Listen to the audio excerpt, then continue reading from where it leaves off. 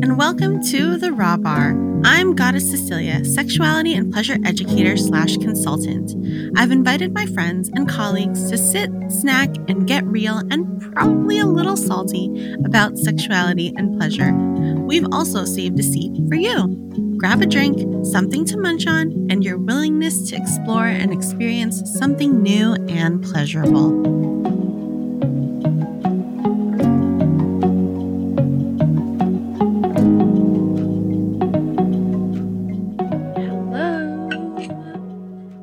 Hello. It's Thursday, and that means it's time for another Raw Bar.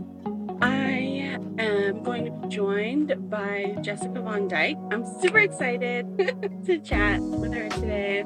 She is a dear friend, so I'm super excited to be joined by Jessica. We are going to talk about a lot of different things. I feel I've been in the industry for a while, like, oh my gosh, 15 years. But I know that I don't know all the things, and Jessica's been one of those people who I feel like I've learned so much from. And here she is. Hi! So for folks who don't know, Jessica has always been that friend, the one you went to when you were nervous about your first kiss or your first sexual experience. The one you go to when you aren't sure which sex toy to buy or which condoms are best. The one you talk to about the STI that is terrifying you, or the partner that might not be the right fit. The first one you told when you got turned on at the dentist, which will never happen to me. We've talked about this. We've talked about this. We'll talk about it more, maybe.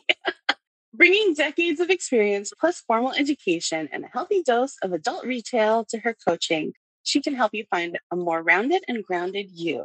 What are you waiting for?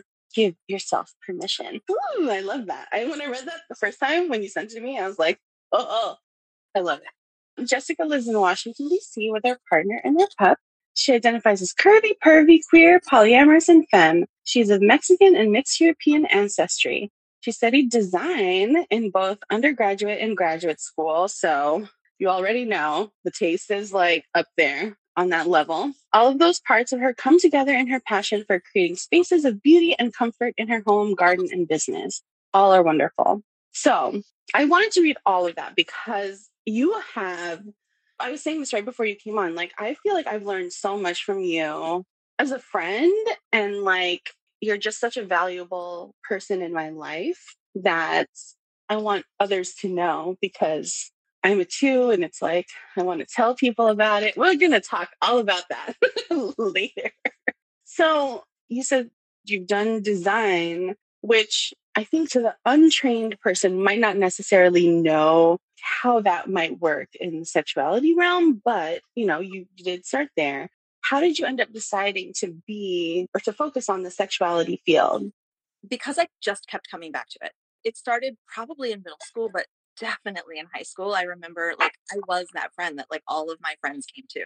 Even before I actually knew what the fuck I was talking about, people were like, Yeah.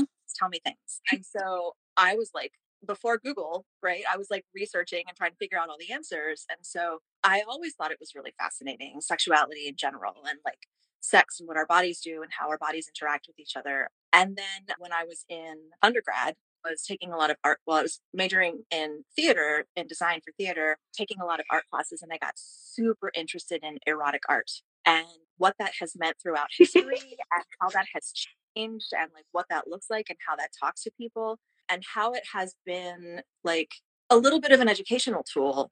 Yeah. And so me and my 21-year-old, I'm going to conquer the world wisdom was I'm opening an erotic art museum and a sex toy store and a community space. And I'm just going to blow the water out of DC. And this is what's going to happen. And I'm going to be the first person to do this here. That was 22 years ago. I haven't done that yet. Well, there's always time. So I'm loving doing it with other people now and having that be a community effort, because the people I've you and the rest of our squad and other people who are in my life right now are changing the world, and they are blowing things up. And so to be a part of that community is it's everything to me. Yeah, that's so true.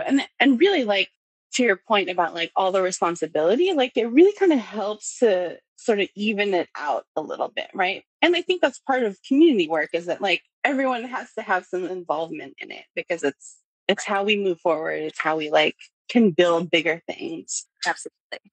Yeah. Yeah. And speak to different people. You know, you and I are Yes. probably going to speak to different, appeal to and speak to different folks. So, like, Absolutely. yeah, Which I love. And it's like, and that's what I think is the coolest thing is that like we can bring all of those different aspects to different groups of people and they'll trust that they will get good information. And then I could be like, I don't know all the answers. Here's someone that I do know, exactly. which is, I mean, amazing. Can you tell us all the different things that you are doing right now? So, my main career at this moment is Hmm. I own a wellness center with my partner, my life partner, and my business partner. Which, you know, is like a little potentially like, Yeah, we've been doing it for 10 years. Officially this month, it's 10-year anniversary. congratulations. Thank you. And it's been hard at times. And we've worked through it. And I think we're much stronger now than we've ever been because of it, honestly. So that's magic. But so Freed Bodyworks is a wellness center here in Washington, D.C. that we co-own. They are the therapeutic end of the business. Well, they run the therapeutic end of the business, and I am the business manager. So I do the numbers and the overseeing and all of that stuff. It's very glamorous. Mm-hmm. I mean, it's important. That's for sure. Yes. Glamour and importance. Exactly. Right. And I love it. The business was founded as a space to create space in wellness for marginalized folks, for marginalized bodies, particularly for trans folks who just are so often left out of wellness because of fear Yeah. and ignorance. That's what I do. That's my day job. And then I also work at a sex toy store called Lotus Blooms in Alexandria. Awesome store. If you're in the DC area, it's phenomenal. I love my job there. I love it, love it, love it so much. I feel so grateful to get to do that. I think educating in that kind of environment is one of my favorite ways to do sex ed. I really like teaching. I like coaching. I like working with people, but that like 15-minute interaction I'm going to get with somebody to like, you're going to tell me your little life story. I'm going to tell you some information and you're going to go have a really great time with that I just love it. So exciting. Yeah. And then you really end up getting to not physically touch, but emotionally and mentally and spiritually like touch people in such quick bursts. And you really end up getting more people in a way. Like your client base becomes huge. Yeah, for sure. Yeah. Oh, that's so cool. I was just thinking that like you, if ever it was a thing y'all wanted to do, like you and Francis could probably write a book about like how to run a business with a partner that isn't like, because I feel like someone has written that book and they've done a shitty job and they're like super flowery about it. And you're going to be like, no, this is the shit that happens. Right. But for real, this is the shit that has to happen. And we have survived running a business together. I don't know if we'd survive writing a book together. That's fair. Okay, that's fair. That is totally fair. That's like a totally different process. It is. Get it. Yeah, I get that. Okay. You've done a lot. I feel like you said 20 years, right? Like, holy moly. That's 22 years? Nah, I'm not the business person in my own business, apparently. So that story I told you about wanting to like do the museum and all the things was 22 years ago. I think my first like official foray into like being paid for and like really doing that was in 2008. So that's 15, 14, 15. Yes. Somewhere in that realm. It's a teenager. Your business is a teenager. They're fun. In all of that time, what have you seen has been like really frustrating about the industry, and what has been the most rewarding part of working in the sexuality field? So frustrating and rewarding. Yeah. I'm going to start with rewarding because I'm 9. We'll get to that, what that means in a minute. Oh, yes. So rewarding, I think that, like I said, like I talked about a little earlier about the community building, I think that watching the community grow and watching the awareness and the conscientiousness with which folks are approaching sexuality and the topic of sexuality, and the way that, like, when I came into this, it was like a really fucking huge deal that feminist toy stores existed. Yeah. So even in this like short amount of time, that's kind of, I mean, not the other stores are still around and it's still a really huge deal that we exist, but like in that amount of time, there are so many more. I think at that time I could kind of name them all off the top of my head. And now, like, there are so many, the resources are so available. I think that growth and that awareness of sex education as an important component of people's lives is incredible, and the way that people are doing it. I think that my frustration is that, like anywhere, and it's not just in this community, but my frustration is with people's egos, I think.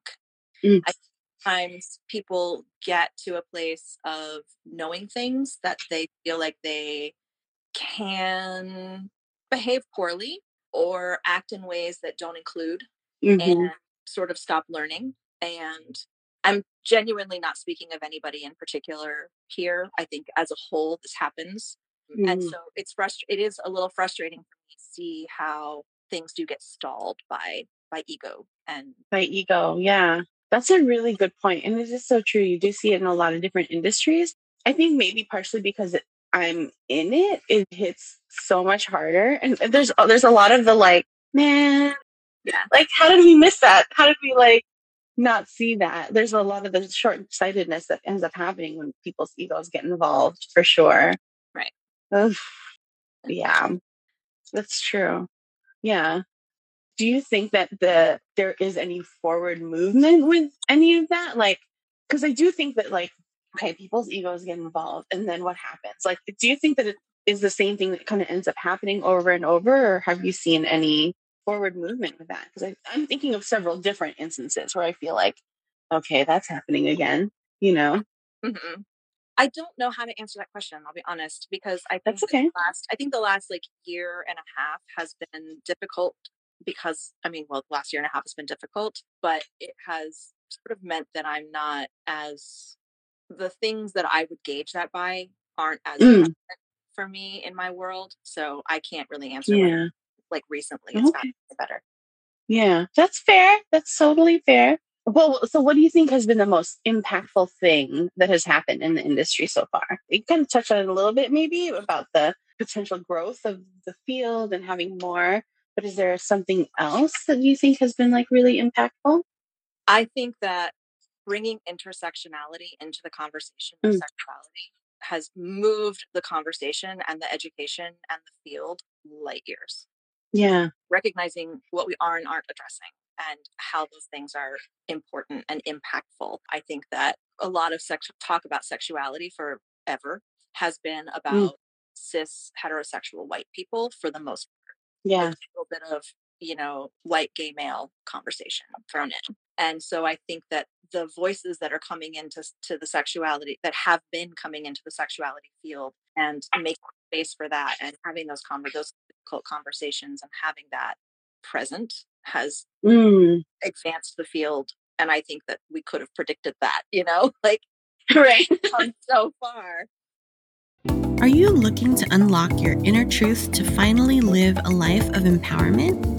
My dear friend and fellow Filipina, Coach Amabel helps women and femmes of color to overcome limiting beliefs so they can live their lives of vitality and freedom. Explore the one-on-one and group coaching possibilities by scheduling a connection call with them today. Drop a note at amabelnarvaez.com or head on over to their Instagram at Amabel Narvaez. That's AMABELNARVAEZ. When you diversify the voices that are talking about it. What do you know? you know What do you know? Isn't that funny how that works? No, that's so true because, and I think that the topic has always been there, but more and more it's like actually a part of the conversation and people are making more of a concerted effort. I mean, I'd like to hope that people are making more of a concerted effort, at least from what I see. Some people are. I actually also wanted to ask you, I know this wasn't one of the questions that I put on your list of questions, but I wanted to talk a little bit about how your design knowledge has interacted with your sexuality knowledge and like different projects that you've worked on. Yeah. Or like events and things like that. Interesting. I can't help but think of things in a spatial context. You know, my undergrad was theater, costume design. I went to grad school for interior design, and I just always think about things and how they relate to each other in space. And that goes for bodies as well. And creating, so bodies, but also bigger than that, creating a space and a container for your sexuality and where that's going to happen. One of my favorite things to talk to people about outside of like sex toys and my job at the shop where I am right now is how to make your bedroom a sexier space. I know. I love that. Yeah. And you know, how to get your mind into what it is that you're doing based on your environment. That's cool. Mm-hmm. That's very cool. It makes such a difference. Right. And you're not talking like, okay, now put, you know, a St. Andrew's cross here in this corner. Like, this is where you hang your sex swing. Right. No, I mean, like, do you really want the picture of your mother to be the thing that you look at while you're in doggy style? You know, like, no. Honestly, you know, so Yes. think about what it is in your space and what's going to be conducive to that environment for you. Oh, wow. So what you're saying is that maybe my piles of laundry that I haven't folded, though potentially useful for cushioning, multifunctional. It's clean. Right. I think it's not an issue for everybody. I think that some people can have sex no matter what. Like that's where they are. But I think if you're having any sort of like difficulty with getting your brain in that space, then yeah, I think having your piles of laundry there, it's in your mind that like, I haven't folded the laundry, or look, that one is dirty, and God, those repairs have to be done. Don't get a chance to turn it off if it's sitting right beside you. Right. While you're trying to get into a more physical sexual space for yourself or with somebody else. Yeah. Wow. And speaking of sexual spaces, one of the things that you have produced has been Hot House, right? Which I have not had the pleasure of attending because travel and pandemic and stupid shit like that. Oh yeah, and a baby. It's fine. Oh, can I tell them about this morning? Oh yeah. Okay, so this morning, Jeff and I were doing a little bit of chatting and prep, and my son saw her picture, and I said to him, I was like, "Oh, that's Tita Jessica. Remember we sang Happy Birthday to her the other day?" And he's just like, "Oh, Tita Jessica," but he doesn't say Jessica, right? Because it's a hard word. Like S's are hard for him, so he says Tita Jessica. It's so cute. So then he started singing Happy Birthday, Tita. Happy birthday. And I was like, oh my God, that's so cute. Like he just started singing it. And it was so fun. First of all, I love that you two have a birthday so close to each other. I tried to make it a little closer. So you could be like your birthday present, but it was close enough. Yeah. It was early. It was an early birthday present. I'm like you got to meet him. Luckily, you know, you and Dirty Lola came to my house and like helped us do the thing that you are so good at doing, which is helping with the space. But you got to meet him, and I just love that was a thing that we got to do. And I was trying to I couldn't remember when exactly y'all came because I was trying to look for the pictures the other day, and I was like, I don't remember when y'all came. November 2019. Oh, okay. Right before Thanksgiving. Okay. I'll have to look for those pictures. He was wee. Oh, he was a wee little one. And I just love that he's going to have you as like a trusted adult in his life. You know what I mean? Because I'm sure there's going to be one day he's going to be like, Nanai, get the fuck out of my face. And the fact that he'll have someone like you in his life to even just like video chat and be like, Nanai's being annoying. I am literally looking forward to it. Okay. I did want to ask a little bit more about like Hot House and like what the process of planning an event like that is like. Yeah. I guess I'd have to say like pre-pandemic and then maybe like, Yeah, we have not had one. We were supposed to have one this past Saturday, actually. So Hot House is a queer play party that me and a friend of mine co-host 3 times a year in Baltimore. Used to be in DC, but we moved it up to Baltimore because the space is awesome. So we have not had one since the world shut down. We were going to do it, but then with the Delta stuff, we just had to say we cannot create a safe enough space, a safe enough container. We don't feel like it's a responsible thing for us to do. So we canceled it. But before that, we've been doing it now for 8 years. Wow. Oh, I didn't know that. Yeah. Wow. It's been around for a while. It might even be 9. I'll have to talk to my co-host and see when it was. We can never remember for some reason when we started. I don't know. No, dates are really It's all good. it's all arbitrary. Anyway, It really is. So we have a really fortunate relationship with the Baltimore Playhouse, which is where we host our party, and they're really amazing. They help us as far as like creating a safe container. Like they are really strict about like how you can come in, who can come in, and whatever. And you have to have RSVP'd, and we have to have said it's okay. And so like we're able to create a space where 120 people can show up, and we have had over that amount of time, we've had maybe a handful of people who were like not really appropriate to be there. No real big incidents. It was mostly just like, that person is creeping me out. And for those of you, like, if you don't know, like, play party, it's basically like a big space where we can come together and get our kink on. And doing it at the Baltimore Playhouse means that there's all kinds of kink furniture available to play on, lounge area for folks that just sit around and talk. A lot of people just come and like hang out. And that's like all you do. Like the couches are like the best place to be. And so it's a real sadness right now for a lot of us that we can't have that space.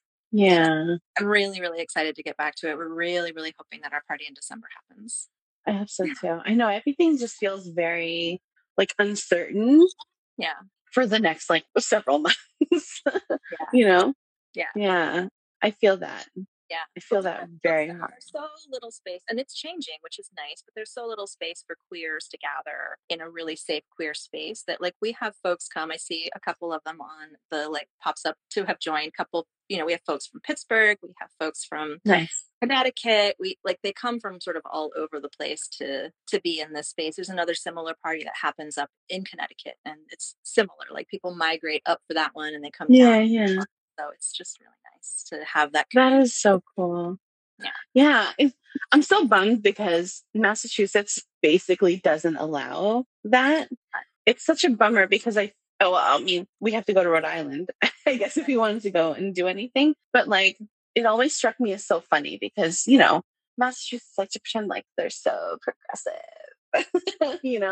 We're so progressive. We're blue state. But meanwhile, what she's talking about is like, you can't consent to being hurt. So BDSM is not legal in Massachusetts. So people who are in that community have to leave the state to legally. It's an interesting thing for a very puritanical state, I guess. But I don't know. I'm hoping that soon we'll kind of catch up. But who knows when that's going to happen? Yeah. And especially not in the next couple of months. Yeah. Okay. So now I want to ask you about Enneagrams. Okay. I don't think that I could describe what Enneagrams are very well. So if you're cool with it, could you please explain what they are? Yeah. And then tell me like how you got into it. Sure. So the Enneagram is a symbol essentially. And the Enneagram as a whole, if you distill it down to the most basic way that people would understand it, is a personality typing system. And I will caveat all of this with, I am currently diving into like deep study of the Enneagram to be able to use it in my practice. And so as I am getting more into the knowledge of it, it is actually getting harder for me to describe it because I want to like tell everything about it. So distilling it down. I'm hoping that at some point I'll go back to being able to like make it easier, but it's sort of a personality typing system. What I love about it so much is that the goal of it is, so it's divided into 9 types and their numbers. So I referenced earlier, I'm a type 9, Cece's a type 2. And each of those have sort of characteristics that are like your base personality. And what I love about it is that so many people are like, you can't put me in a box. It's not about being put in a box. It's about recognizing some of the ways in which you fundamentally act in the world and what the intentions behind those things. And what the purpose of the Enneagram is to, it's like a self-help thing, right? It's about looking in, seeing those things, recognizing them, and seeing how you might grow into a healthier person, into a better person than you currently are, or not even currently are, but then you are inherently at your base state. Okay. So like, for example, my type 9, we tend to sort of want to placate people. We want to keep we're called the peacemaker. We want to keep the peace. We want everybody to be happy. And a lot of times it's sort of at the sacrifice of our own wishes. And we will very much like defer. You be happy. We want you to have your thing. But what if you have that thing and you have that thing and I have nothing, but that's okay. You know? Oh, wow. Okay. And so one of the work of the 9 is to say, no, actually, what I need and what I want is important and it does matter. And I can still do these good things that I inherently want to do, but I can take myself into account also. Okay, cool. So each type has its things. Each type has really, really amazing qualities. So it's a really fascinating system. It's derived from studies of ancient wisdom throughout the world. So it's not like, it is relatively new in the function, in the structure that it's in. It sort of derived in the mid 20th century by this guy from South America. And what he did was he like went around the world and collected a bunch of information about societies and personalities and all of these things and sort of put it into this symbol, this Enneagram symbol of 9 components, and continued the development of that process. Do you remember what each of them are called? Like the 1, 2, 3, 4, like, because you said your 9 is the peacemaker. Or not all of them, but most of them. So 1 is the perfectionist, 2 is the helper, 3 is the achiever, 4 is the individualist. 4 is really like be different, not be like everything else. 5's maybe the researcher. I can't remember for sure what 5 is. I think it's the researcher. 6's are the loyalists. They're like super, super relationship friend. Like all of that stuff is very important to them. Not that it's not to anybody else, but 7 is the enthusiast. Francis is a 7.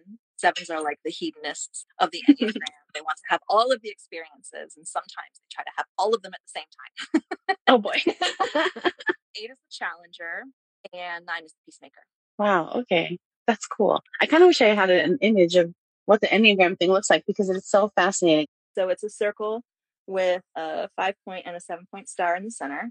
And then each point connects to different points on the Enneagram. And so I know that there's like wing. I mean, you could probably talk all about all the different, like the wings and like how each of those things are connected. And like when a 2 acts a little more mature, they become more like certain other kind of number and all that stuff. It's so fascinating. Yeah. We all have, we're all influenced by other parts of the Enneagram, and the goal is to integrate all of it, right? So, I don't think I knew that. Yeah. So we can learn from all of the different numbers. We are most connected to certain numbers. So the ones on our either side are called our wings. Some people follow a school where you are a wing. So like you are a 9 wing 8. But I follow a practice where you are both of your wings. They both influence you. You have both of those components in you, and you can learn from both of those things. My 1 wing and my 8 wing influence how I'm a 9 and influence how I can grow. Oh, that's cool. But I like that because it gives you more things to learn from instead of like, well, you only have to like follow this thing. And it doesn't feel really rigid either, which is kind of interesting. Yeah. Because I feel like there's so many other personality test types that are like, okay, you're this and this is all you are. And people get very attached to it. Yes. And people get very attached to their Enneagram number, and that's fine. And that obviously means that what their number is, it really resonates with them. I think anybody who wants to go any further than that in the self-exploration component of what the Enneagram system does can learn more and grow more. Like people who look at their zodiac sign and they're like, I'm a Leo. That's what I do.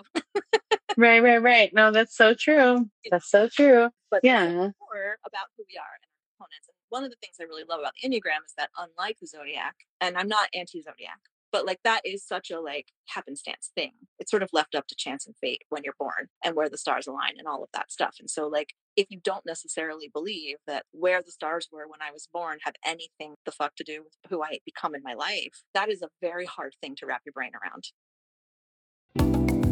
Do you work at or attend a college or university?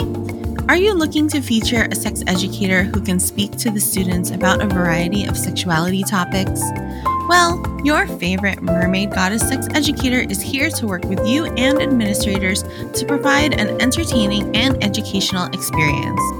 I love working with college students, especially because I can keep it real while providing accurate sexual health information. Topics range from pleasure anatomy to pleasure tools to pleasurable permission, pleasure-centered workshop about consent.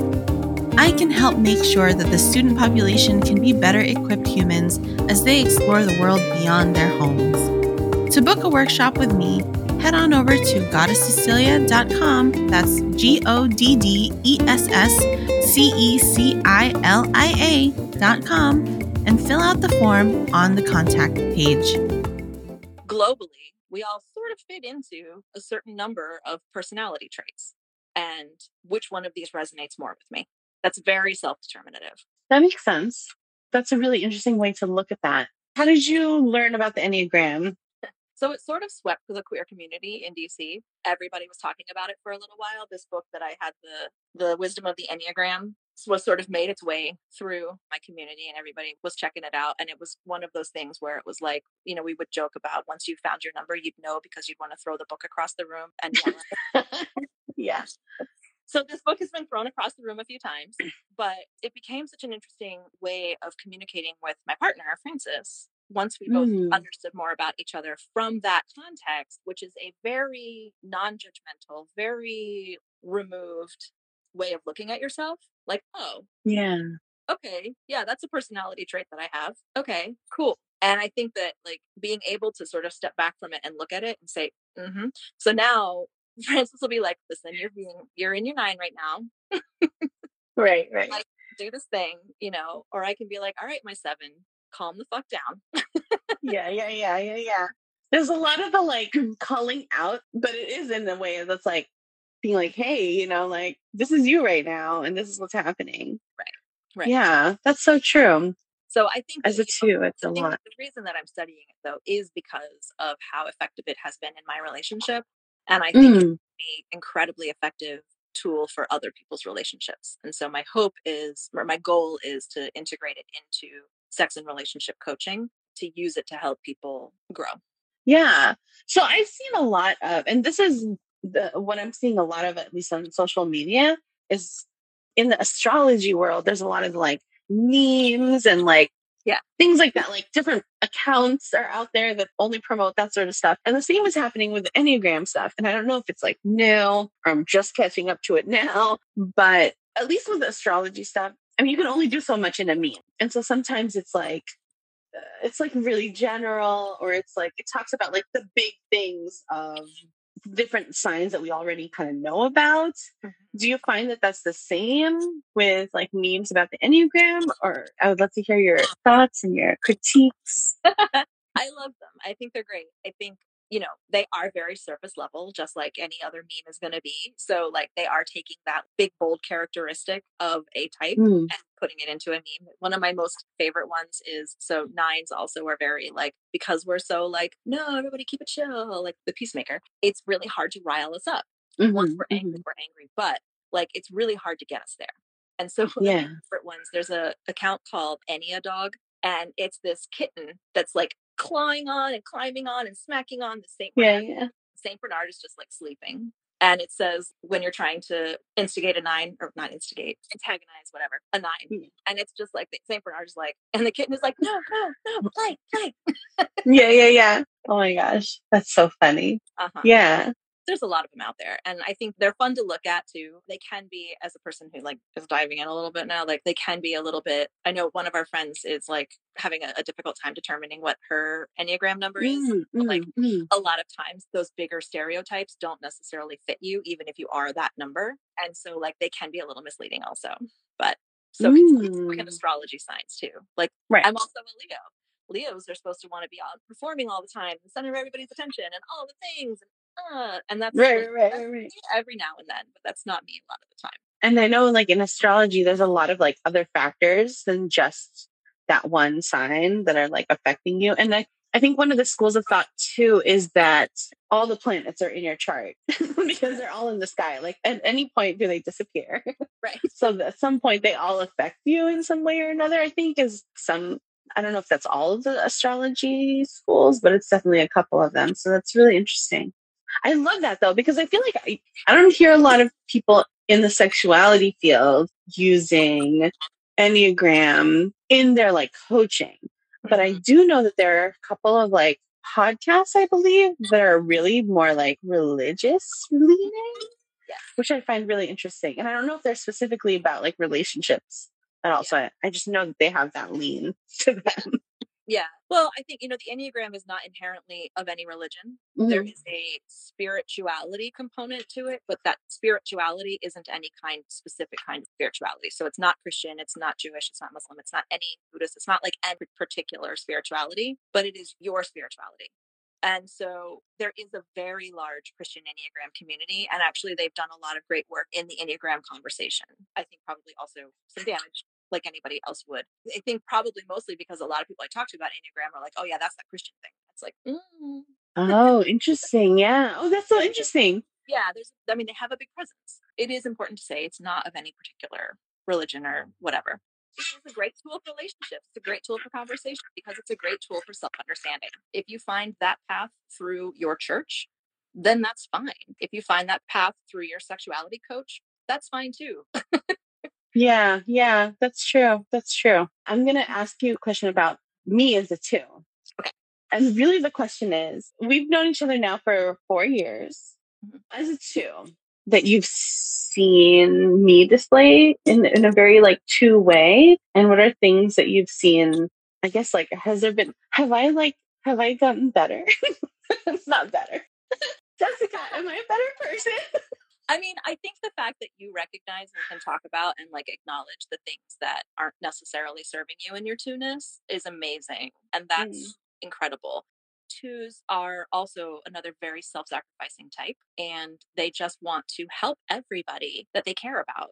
You have taken a lot of steps to put forth what is important to you and take care of what is important to you and accept help from other people in that. And that's a hard thing for a 2 to do. Yes, let me tell you. The knowledge that has come from like learning more about the Enneagram has 100% like helped a lot, because it's like, okay, so how can I do this better without burning myself out? Or I'm still learning and I'm still trying to be better, for sure, as I'm sure we all are. Mm-hmm. It has been a really useful tool in that way, because it's really been like self-reflective, and there's a level of like accountability almost that happens. And I don't know if that's specifically the Enneagram or if it's the like accountability that I feel I have to have as a 2. There's 2 books that I love. This one, which is The Wisdom of the Enneagram, I think is really great. It's a really, really good overview. And then if you want to go just a little bit deeper, this one is called The Complete Enneagram. And that one is like, this is the one that actually really got me into like, okay, cool, we're going to do this. It's really, really interesting. For me, I've really found it to be, and maybe it's part of my type, maybe it's how the Enneagram works, I don't really know, but I've sort of found it to be like, I can take it out of myself, like, oh, this isn't Jessica being a bad person and doing this shitty thing. This is a 9 response, and this is how this happened, and this is how these things influence that response being a thing. And now I can put it back inside of me and say, okay, that's how I'm going to do this thing differently, Yeah. So it's not removing personal accountability, but it's giving you an opportunity to look at it outside of yourself as a thing that lots of people do. Yeah. And take some of the judgment away, and then take it back and figure out how that's going to be different in the future. Well, I'm going to rewatch this and like listen to that sentence over and over again, because I think that that's a really poignant way to use a tool, right? And I feel like a lot of people just are like, okay, I'm going to use this tool and I'm going to discard it because I'm done. Right. And it's like, no, right? It's always available all the time. And it's not just you. It's not, like I said, it's not Cece being a shitty person. It is right. Personality trait that lots of people have, and it comes from these things, and then this was your childhood and this was your thing and whatever, and it led you to have this kind of response, this kind of behavior pattern. That's cool. Do you find now that you can kind of like get to know someone and be like, oh, you're this person, you're this number? I mean, yes, like it cuts so deep, right? I mean, like the first time you read out type, it's like, how did somebody just like open up my chest and read my heart? They took a sport They- and they just like dug into it and then presented it to you as barbecue. Exactly. You know, meeting a casual acquaintance and being like, so how do you feel about being a 6? So I do have one more question. Okay. If you were to interact with someone who is new to the sexuality field and wanted to do similar things to what you've done now, what would your advice be to them as far as like getting started and also being conscious that we are still in the middle of a ponderosa? Right. I think the most important thing, honestly, I would not be where I am if I did not have the community of educators and friends that I have and my queer community. You can't do it alone. You can't educate in a vacuum. You can't learn in a vacuum. You can't grow in a vacuum. And so building your community and whatever that looks like and however big that is, I think, fundamental to being able to do this work. Also, you're putting so much of yourself out there that having a space where you can talk about, rebuild yourself each time is important. And those of us who are doing this kind of work understand that about each other. Yeah, that's good shit, Jessica. Thank you. I mean, I think in general build your community, but like in this work, I think it's really important. I 100% agree. We can't do that. Working in a silo, working in a vacuum is not the deal. Like, it's clearly not worked in the past because we've seen people try that, and it's certainly not going to keep working as we move forward through this parallelogram and beyond the parallelogram. And, you know, I think also within those communities, you have to be able to learn and grow and be flexible and hear things about yourself and be able to tell each other about yourselves. It's really, really important because you can't grow if you think that you're like the best, that your information is always the right information. So finding your group, we have our squad, finding your group where you can say things and people are like, that sounded pretty ignorant, actually, in a way that we're friends and we're going to talk about it. Within the build your community way, to build your community with people who you can talk to and trust to call you out and talk to you about how you're being. And call you out not in a way to like further harm, but because potentially harm was done and like there's a way to go about moving in the world. Right. I love that. Yeah. I love that. Oh my gosh. I love talking to you so much. Oh, me too. Can't wait to see you in person, but this is so good. Is there anything that you want to like plug or like tell people like how to find you kind of thing? So I'm not really on the social medias very much. I just have a personal Facebook that doesn't have anything to do with my work right now, but Freed Bodyworks is my wellness center. Don't try to make an appointment right now because we're really freaking booked. The next thing available, I think, is October. And Lotus Blooms. If you're in the DC area, it's a fantastic shop. We sell lingerie size up to 4X, very inclusive. We sell like really good quality toys, lubes, and all the things. Most of the people who work there identify as queer. It's a pretty solid space. So awesome. Well, thank you, Jessica, for hanging out with me. This is awesome. This is so awesome. I definitely encourage folks to like listen to the whole thing because there's so much information and so much good stuff. Thank you all for hanging out with us. Thank you for rewatching this if you're rewatching this. Thank you, Jessica, so much for being technically my second guest, but my like first official one that I had to do an IG Live with. This was really fun. Bye, everyone. Bye.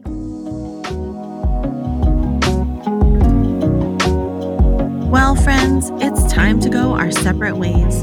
I hope your body and brain are fully satiated and stimulated from today's episode. Make sure you rate and review today's episode and subscribe wherever you listen to podcasts. Lastly, head on over to goddesscecilia.com. That's GODDESSCECILIA.com to find out how you can connect with my guests and me and how you can be a part of the Raw Bar regulars. See you next time.